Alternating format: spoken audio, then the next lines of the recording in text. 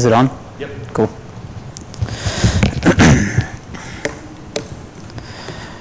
So, first of all, I want to thank you all for the opportunity to come and speak in front of you all. It's a blessing anytime that I get to teach the Word to anyone, much less in front of our own congregation.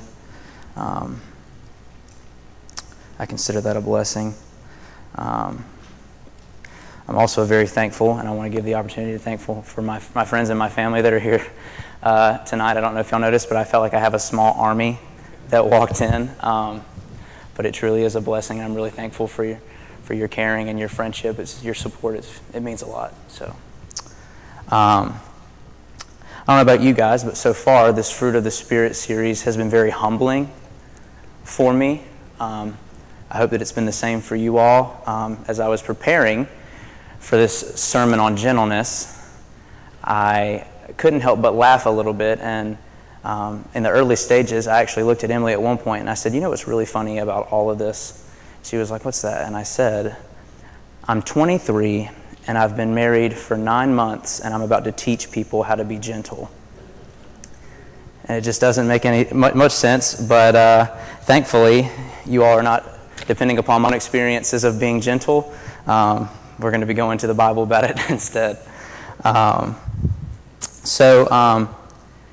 structured this sermon into 3 different sections for those who are taking notes or anything like that. We're going to be answering 3 different questions about gentleness. That is, what is gentleness? Why do we practice it? And how do we practice it? So those are the 3 things that we're going to be covering as we move forward. There is a slight confusion about gentleness, I think, that I found as I was pondering and I was thinking and I was praying about it. And that is that our typical thought about gentleness, our typical understanding is a little bit incomplete. And what I mean by that is I mean that when we think about gentleness, we think about being very soft or very tender, easygoing. And let me give you an example. This past Christmas, we left Louisville to go back and visit with family. And the first place that we went to Emily's grandparents' house to visit with her family and have a good time and see them for the first time in a while. And another event had recently occurred right before Christmas. Emily has a cousin who had a child just a week prior.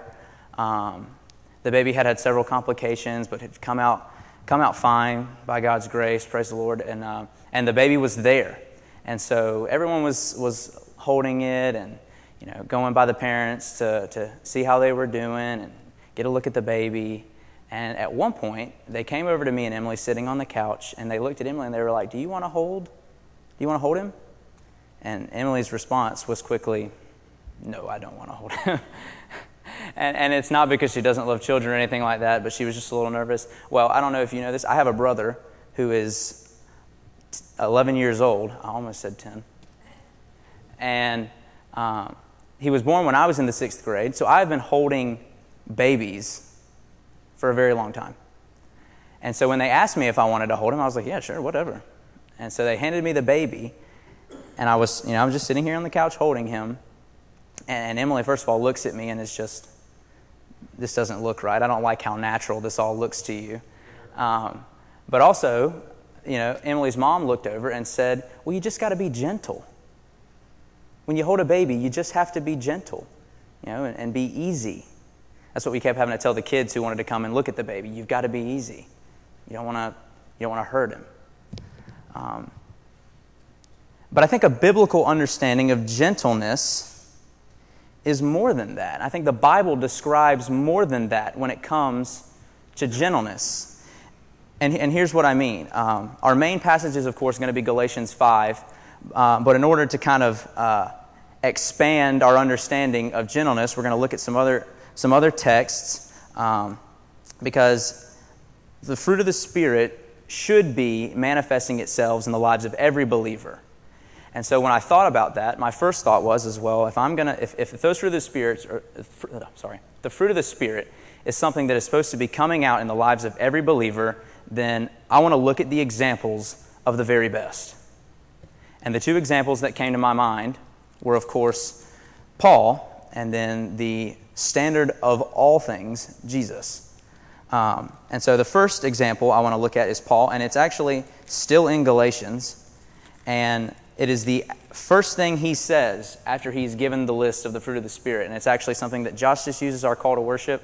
You're actually going to hear me repeating text that Josh has been using all day because, ironically enough, that's just what he's been using. So, and he says, "Brothers, if anyone is caught in any transgression, you who are spiritual should restore him in a spirit of gentleness. Keep watch on yourself, lest you be tempted." And this makes sense. You know, Paul is describing the way you want to deal with a brother who has found himself sinning. You want to restore him in gentleness. You want to be sure to be kind and uplifting and loving to that person in that situation. But what's funny about Paul is that just several chapters earlier, he's very hard in his language towards the Galatians. For instance, in chapter 3, verse 1, he says, "O foolish Galatians, who has bewitched you? It was before your eyes that Jesus Christ was publicly portrayed as crucified. Let me ask you only this, did you receive the Spirit by works of the law or by hearing with faith?" The Galatians had been having problems with hearing a false gospel preached to them, and they were beginning to kind of revert towards it, and Paul has some very hard language for them in regards to them moving a little bit away from the gospel that he preached. And he had some strong language for the people that did this as well. As he says in chapter 1, verse 9, he says, "As we have said before, so now I say again, if anyone is preaching to you a gospel contrary to one that you received, let him be accursed." He's very hard towards the people that were preaching this false gospel. So we kind of see two different things being taught to Paul, or taught from Paul in regards to the way he's speaking, right? Some of it's very hard, and some of it seems to be right in line with what we think about gentleness. And then there's Jesus, right, who is the ultimate standard. And I think when we think about Jesus, we like to, and we are prone to think of Jesus in the soft and the tender moments of his life and ministry. Two in particular is Matthew 19, which Josh also mentioned earlier, where the children are being brought to him, and the disciples are looking to rebuke the people and turn the children away, and Jesus immediately says, "No, let the children come to me, and do not hinder them, for to such belongs the kingdom of heaven." We would associate that kind of response with gentleness, right? He has a desire and a care for these children to come to him. And so that's our natural response, to think, wow, look how gentle Jesus is, especially in a situation regarding children. And another one we see, which the students have actually been going through John in the student ministry on Wednesday nights, and Jake has been doing a great job with that. But when I was thinking about our typical thoughts of Jesus in regards to gentleness, this is one of the scenes that I think of. And in this scene, Lazarus has just died. It's fairly popular. And Jesus finally arrives on the scene, considered late by the rest of the people. You know, it's too late. He's already dead. He's been dead. But we see something about Jesus that makes him seem like something that we would associate with gentleness. He says, when Jesus saw her weeping, in regards to Mary, and the Jews who had come with her also weeping, he was deeply moved in his spirit and greatly troubled. And he said, "Where have you laid him?" And they said to him, "Lord, come and see." And Jesus wept. Jesus weeping over the loss of someone dear to him would seem like a manifestation of what we would think of as gentleness. He's being gentle to a very, very sad and devastating situation. His response seems to portray him as very gentle in our minds. But then, there's another scene where it just doesn't seem like Jesus is maybe quite as gentle as we thought he was. And this is in Matthew 21. Again, I apologize. We're going to be turning a little bit until we plant ourselves in Galatians 5. But Matthew 21, Jesus has just come into Jerusalem, in a triumphal entry, riding on a colt. And then he comes to the temple, and we all know the story. It starts in verse 12. And Jesus entered the temple and drove out all who sold and bought in the temple, and he overturned the tables of the money changers and the seats of those who sold pigeons. And he said to them, "It is written, my house shall be called a house of prayer, but you make it a den of robbers." Jesus arrives on a scene that is not okay, and he seems to deal very harshly with the situation. He is not happy. He seems to be showing his righteous anger about the situation. I don't know about you, but if we were doing something, or the children were doing something here in the sanctuary, and Josh came in here flipping pews everywhere, I don't think we would be thinking, wow, look how gentle he is. So we have to work out what's going on with these two different sides of Paul, someone we would consider the greatest believer of all, and Jesus, who is God. They seem to be giving us two different stories. There seems to be some kind of friction almost between what's going on here, but I don't think that's what's happening. Rather, I think that their understanding of gentleness is completely comprehensive. They have a fuller understanding of what gentleness actually is, because gentleness is not being so soft and so tender to the point that we lose conviction.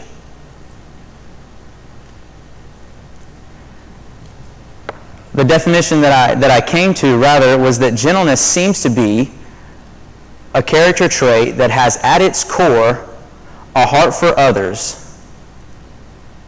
but this includes a proper understanding of sin and what is righteous to God. So if we take the example of Jesus, when he comes into the temple and he's flipping tables and he is running these merchants out of the temple, what we're seeing is Jesus having something to say. He has something to teach. And he has conviction. But he's being gentle, to be honest, because this is the house of God. Much worse things should be coming to you for doing what they're doing in the temple. But we don't think of that as gentle, right? As Jesus showing gentleness to these people. But he is, in a sense, that he's teaching them what is right. Gentleness is not forsaking the conviction about what is right and righteous. And that's what Paul does when he is writing to the Galatians and he calls them foolish. He doesn't use that language necessarily to hurt their feelings, although I'm sure it did. But what he's trying to communicate is the severity of a situation. You cannot be believing another gospel because the only other things other than what I taught you will condemn you. There's a severity to the situation, and he's actually showing gentleness by making them aware of how serious an issue this is. There's gentleness in what he's trying to communicate to them. And so what I have is that gentleness is loving kindness coupled with biblical conviction. That is what I've come to that gentleness is. It is those two things coupled. So why do we practice gentleness? And this is where we're going to go back to Galatians 5, and we're going to plant ourselves there for the rest of the time.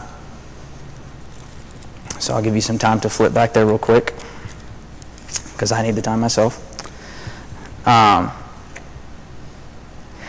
one of the things that I want to communicate is that all the speakers that have come before me have done a really, really great job of covering both fruits, right? The fruits of the flesh and the fruits of the Spirit.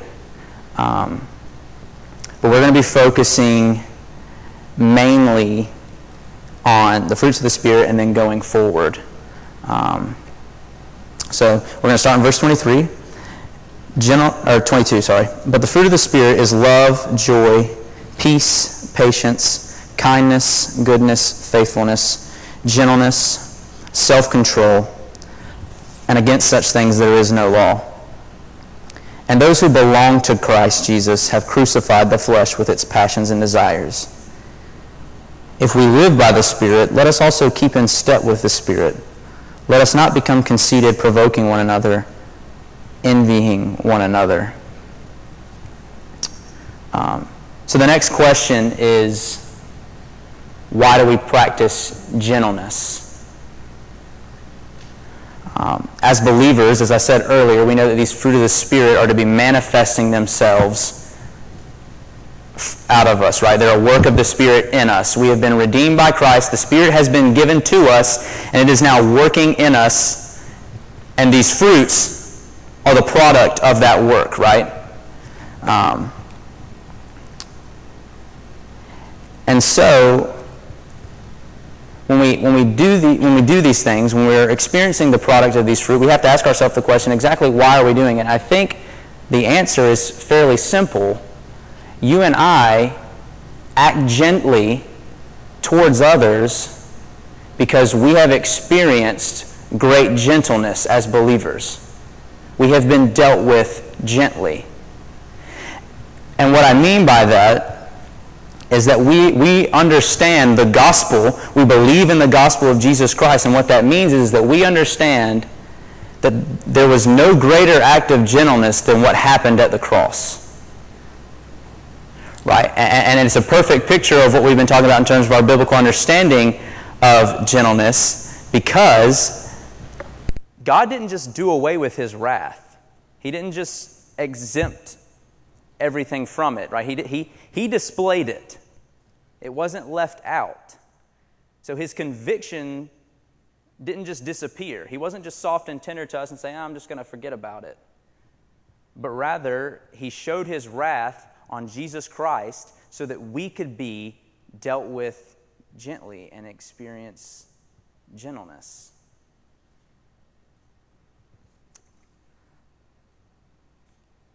And so we practice gentleness because God has dealt with us gently. And he has done so at the expense of displaying his wrath on Jesus Christ.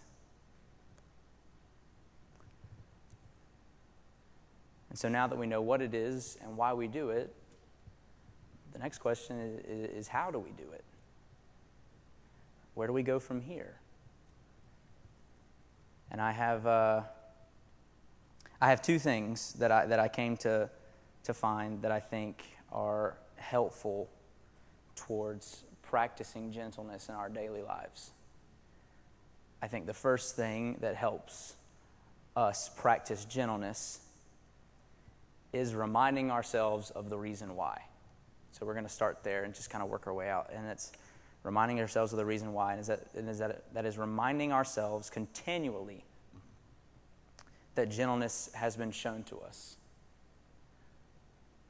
I think it's common that we don't like to be on the receiving end of gentleness sometimes, which is kind of funny. You know, we don't want to seem as if we are vulnerable or we are weak. We don't need you to show your gentleness to us because I'm just fine. I'm good. But the truth is, what the Bible has to say about you is that you weren't fine. You're not fine. But your sins can be forgiven by faith and trust in Jesus Christ. And then you experience great gentleness. And that is something that we have to continually remind ourselves if we're going to see gentleness be a fruit of our own lives. And the second thing, and it's a little more practical, is that we practice gentleness in how we deal with sinners, which is all of us. We care for them deeply. We consider their interests. We love them. And we don't allow their sin, though different than what our own may be, to deter us from loving them. But we also don't lose our conviction in the process. We don't not call their sin sin. It is what it is. It's sin, and it is unrighteous, and it is filthy before God, but that doesn't change the fact that they are image bearers of God, and we love them, and they can experience the grace and mercy of Jesus Christ the same way that you and I have.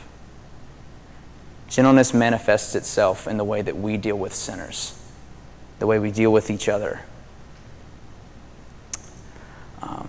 And so that's my practical exhortation to you as far as gentleness, is that the best way that you can display gentleness is in the way that you deal and you love sinners and other people who maybe even have harmed you. That is the way gentleness manifests itself. And so my prayer is that going forward, again, that we would continually remind ourselves that fruit of the Spirit bears itself out in us because we love Jesus Christ and because He has dealt with us so gently, and that now we have a calling and we have the opportunity to reciprocate that to others in our community and sinners who are, let's be honest, all of us and all around us. So I'm going to pray, and then I think we're going to do the Lord's Supper tonight.